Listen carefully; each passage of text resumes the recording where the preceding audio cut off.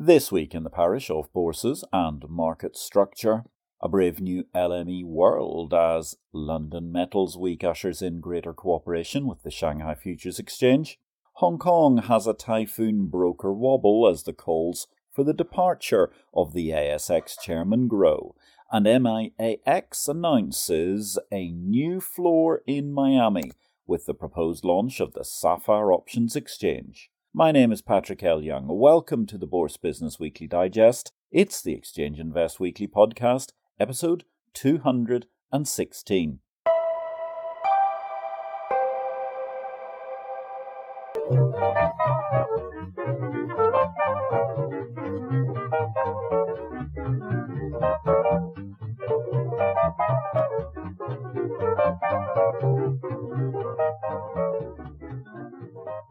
Good day, ladies and gentlemen. This is a very brief reduction of highlights amongst the key headlines from the week in market structure. All the analysis of the many events and happenings from the past 7 days can be found in Exchange Invest Daily's subscriber newsletter. The unique guide to the Bourse business sent daily to your inbox. More details at exchangeinvest.com. Over in BitCarnage this week, it was another big week for Binance Retreat. First up, the UK's financial regulator blocked the company from approving Binance marketing. Reuters reported Britain's financial regulator said on Tuesday it was stopping peer-to-peer platform RebuildingSociety.com from approving financial promotions for Binance and other crypto asset firms, just days after Binance announced it had partnered with the company. On one level, ladies and gentlemen, that's a smack in the teeth for Binance, who we announced had opened up a kind of grey area portal into the UK. Meanwhile, CZ Inc. have been wiping the egg off its face, but the one thing to be celebrated is that the UK FCA have actually moved fast and definitively moved against what they've perceived as some crypto shenanigans. Hallelujah. Meanwhile, in South America, a Brazilian congressional committee has recommended local law enforcement move to indict Binance CEO Changpeng CZ Zhao and 3 other Binance executives following a probe into financial pyramid schemes in Brazil. And meanwhile, as BitCarnage pondered the CFTC's decimating indictments of Voyager, up popped Binance again. Binance is back raising 4 FUD for all to see or ignore. This time it is another British withdrawal hot on the heels of a smackdown previously, which pushed various products away from being offered, a definitive no to an advertising partner, and of course the on-off funding ramp dying out, and that first departure announced in June from the UK. Thus, Binance is now out of Australia, Canada, Cyprus, Holland and the UK, with its local exchange on the naughty step and under legal challenge by the SEC in the USA. Is it death or emerging market rump? The PLY competing theories for the future of CZ Inc. We continue to wonder amidst the continuing chorus of forfud from the remaining true believers. Anyway, Reuters reports crypto exchange Binance to stop accepting new users in the UK. Don't forget, ladies and gentlemen, as early as Exchange Invest 2610 on March the 15th, and the equivalent issue in BitCarnage, we discussed how Binance had lost its British pound on-off ramp. In other news, unlikely to move highly balkanized public opinion about CZ Inc., Binance US says crypto deposits are no longer FDIC insured. However, that's small fry really in the big world of crypto. In case you missed it, as I said last week, this is where crypto version 1.0 dies. The latest headline from the Financial Times, no less, being that Israel orders freeze on crypto accounts in bid to block funding for Hamas. There's no extinction-level event more plausible than a vast Augean stable cleanse now that genocidal terrorists from Hamas are seen as the beneficiaries of the great DeFi crypto experiment. If you enjoyed this excerpt, you may be interested to know you can read BitCarnage every day in Exchange Invest. Alternatively, if you want to follow BitCarnage, the daily update on happenings in the world of crypto and digital assets, you can find BitCarnage as a Substack standalone newsletter. Back in the world of the legacy exchanges, which are looking remarkably healthy of late by comparison to their crypto brethren, the London Metals Exchange, they launched London Metals Week with an aim to put the nickel nightmare behind them. And they have a new collaboration, a closer embrace of the mainland Shanghai Futures Exchange. Meanwhile, in Hong Kong, stockbrokers are saying no to trading during typhoons. I must admit I have a feeling, which is hardly uber contrarian, that every time the brokers' associations are against something in Hong Kong, it's the right move to make. These are, after all, the same groups which had to be dragged kicking and screaming away from fixed 1% commissions long after the 1986 UK Big Bang and similar moves on Wall Street in 1975. Whereas Hong Kong exchanges allowed floating commissions on April the 1st, 2003, 28 years after the USA. Therefore, if the brokers say something is a bad idea, I'm right behind Team Agazin and the Hong Kong Exchanges Group, as it's a sound move to make, even if it means some more folk may need extra work-from-home equipment in their Hong Kong apartments and houses. Over in Australia, as we're recording this, the Australian Stock Exchange is gearing up for what promises to be a rather brutal annual general meeting. Ahead of the AGM Thursday, there were various shots across the bows from shareholder organisations. The Australian Shareholders Association, for instance, gave, what was actually a rather generous shot over the bows, asking the ASX chairman to step down within a year. Frankly, that is very generous. Chairman Damien Roche has zero credibility and has done nothing to stop the rot of a generation which was allowed to fester in ASX when the monopoly-milking mindset manifested itself like the exchange equivalent of Japanese knotweed. With chaos to be confronted, Roche has shrugged and shirked, as has his management team. All are discredited. The ASX needs a manifest root and branch change, urgently. Hence my only disagreement with the overly generous tone of the Australian Shareholders Association letter. Another year is another year wasted after more than 20 years of rot. It's time to go, Chairman Roche, and take the embarrassment of ASX mismanagement with you. Talking of name and shame, the Japanese Stock Exchange, they've adopted a name and shame regime to boost corporate valuations. Given in London even broker transgressions are kept a secret, JPX are to be applauded for a name-shame regime for companies who do not comply. Let it apply to brokers, issuers and advisors the world over. Elsewhere, the only cheering news from the MIAX battle in the Bahamas between the nascent exchange and the regulators has been how flattering it was to hear world-class technology being mentioned.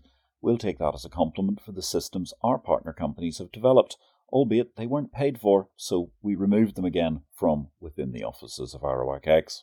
One great keynote to look forward to next year, CES, the mega consumer electronics show in the USA, will have a magnificent keynote, none other than Nasdaq's Adina Friedman of this parish. And also this week we welcomed a new scam exchange following on from the Nasdaq platform we'd mentioned a month or so back in August. All the best to the good folks of Euronext in killing off the Euronext NL New Energy platform, which is, of course, a shonky scam trying to sell people's crypto and nothing to do with the fine Euronext empire. In results news this week, it was a busy week for results in the parish. All the details were in Exchange Invest Daily, the newsletter no person can afford to be without in capital markets and market structure. For the sake of this podcast, let's look at some edited highlights. Schwab reported not as bad as they might have been, but nonetheless, 3-month net income was down 44%. Their 9-month net income was down 23%. That contrasted absolutely enormously with Interactive Brokers Group. Their Q3 results, quite the opposite. It's not a great market quarter for brokers, but IBKR demonstrated some sheer class. Where others were battling malaise, IBKR saw a leap in revenue. It's moderate to strong in exchange-traded derivatives growth across the brokerage arm, which is one good thing. The other massive advantage was the huge halo effect of interest rate income kicking in post-QE. That number, net income for 9 months, up 71.46%. 9-month total net revenues up 53%. Quarterly net income up 59.83%. An incredible quarter from IBKR, quite against the run of play amongst the more stock market focused brokers and equivalent entities. Thanks for listening to Exchange Invest Weekly. We welcome your feedback. You can contact me directly, patrick@derivativesvision.com, with any comments. Meanwhile, if you enjoyed this show, we would welcome you giving us a thumbs up, or if you have time, a positive review will always be welcome, wherever you find this podcast. In new markets this week, Gambia are planning their first stock exchange to widen company funding options. Hooray, hooray! All new exchanges are great news. There are hundreds yet to build, albeit not at the scale of many builds in recent years. Meanwhile, Indonesia launched their crude palm oil futures exchange October 13th, and Miami International Holdings, they have announced that the SEC have published their Notice of Form 1 application for a new Miami-based MIAX exchange, Sapphire Options, which will, when it opens in 2024, SEC willing of course, have a floor in downtown Miami. Deal news this week, Elmex Group, they're attempting to acquire Curex's FX business, and MSCI announced the acquisition of UK Trove Research. If you're looking for some reading to help you better understand the future of digital markets, why not consider a copy of my most recent book, Victory or Death, Blockchain, Cryptocurrency and the FinTech World. It is published by DV Books and is distributed by Ingram Worldwide. Meanwhile, while you're waiting for your copy of Victory or Death to arrive, check out our live stream, Tuesday 6 o'clock London time, 1 o'clock New York time, the IPO Video Live Show. Catch the back episodes on LinkedIn and YouTube via IPO-Vid. Our most recent show, we had John Ensley in episode 121, How to Bank on Yourself, a fascinating possibility, particularly for our US residents. And coming next week, that'll be on Tuesday at 7 p.m. European time, 6 o'clock London, 1 o'clock Eastern, is going to be Anne Berg, Unraveling Global Commodities, from one of the world's leading commodity markets experts. However you look at commodities, we're always looking ahead in terms of price, and I suppose that's one of the reasons why I was initially attracted to The World in 2050, which is our book of the week this week. It was written by acclaimed author, former Euromoney editor, adjunct professor at Trinity College Dublin, and indeed IPO vid guest number 114, Hamish McRae. A bold and vital vision of our planet, The World in 2050, is an essential projection for anyone worried about what the future holds. For if we understand how our world is changing, we will be in a better position to secure our future in the decades to come. Hear, hear. All suggestions are welcome if you'd like to nominate a book for us to cover as Book of the Week. Our next Book of the Week will be unveiled on Saturday in the Exchange Invest Weekend Edition. That's free to read, by the way, ladies and gentlemen, so you can sign up to that at exchangeinvest.com. But don't forget, if you want all the news on the bourse business sent daily to your inbox, then subscribe to Exchange Invest, also via exchangeinvest.com. It's only $349 per annum to join the exchange of information. Product news this week, ICE have announced a suite of broad European equity indices. We see the ICE brand name gradually moving across the index world.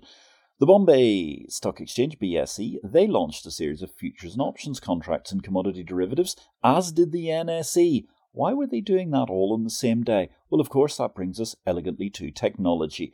MCX, the Multi-Commodity Exchange of India, they faced a few teething problems on their new software launch at 10:45 local time on October 16th.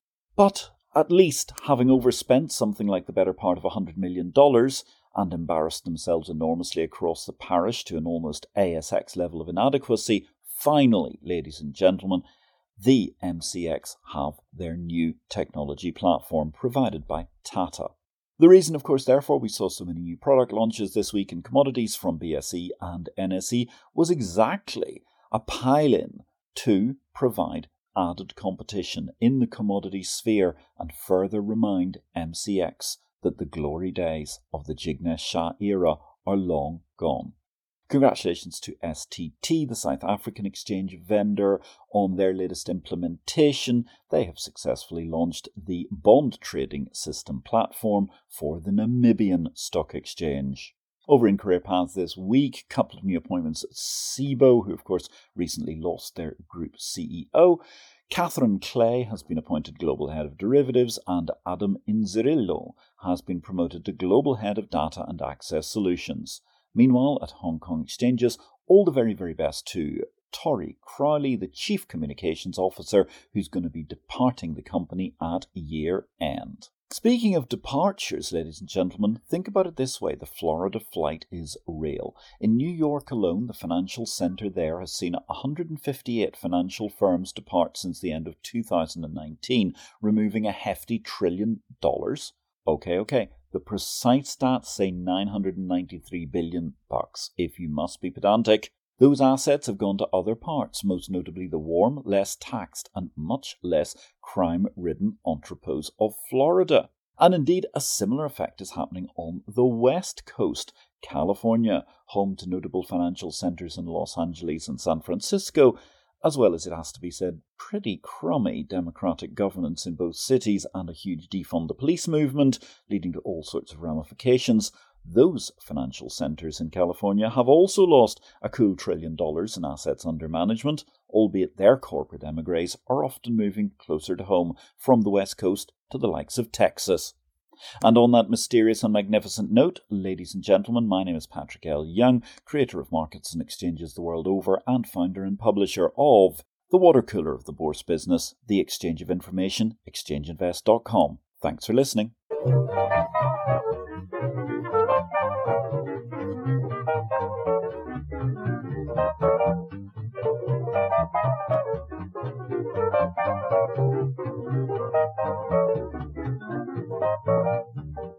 This show relates to the business of bourses. It is not to be construed as investment advice, nor are we making any investment recommendations.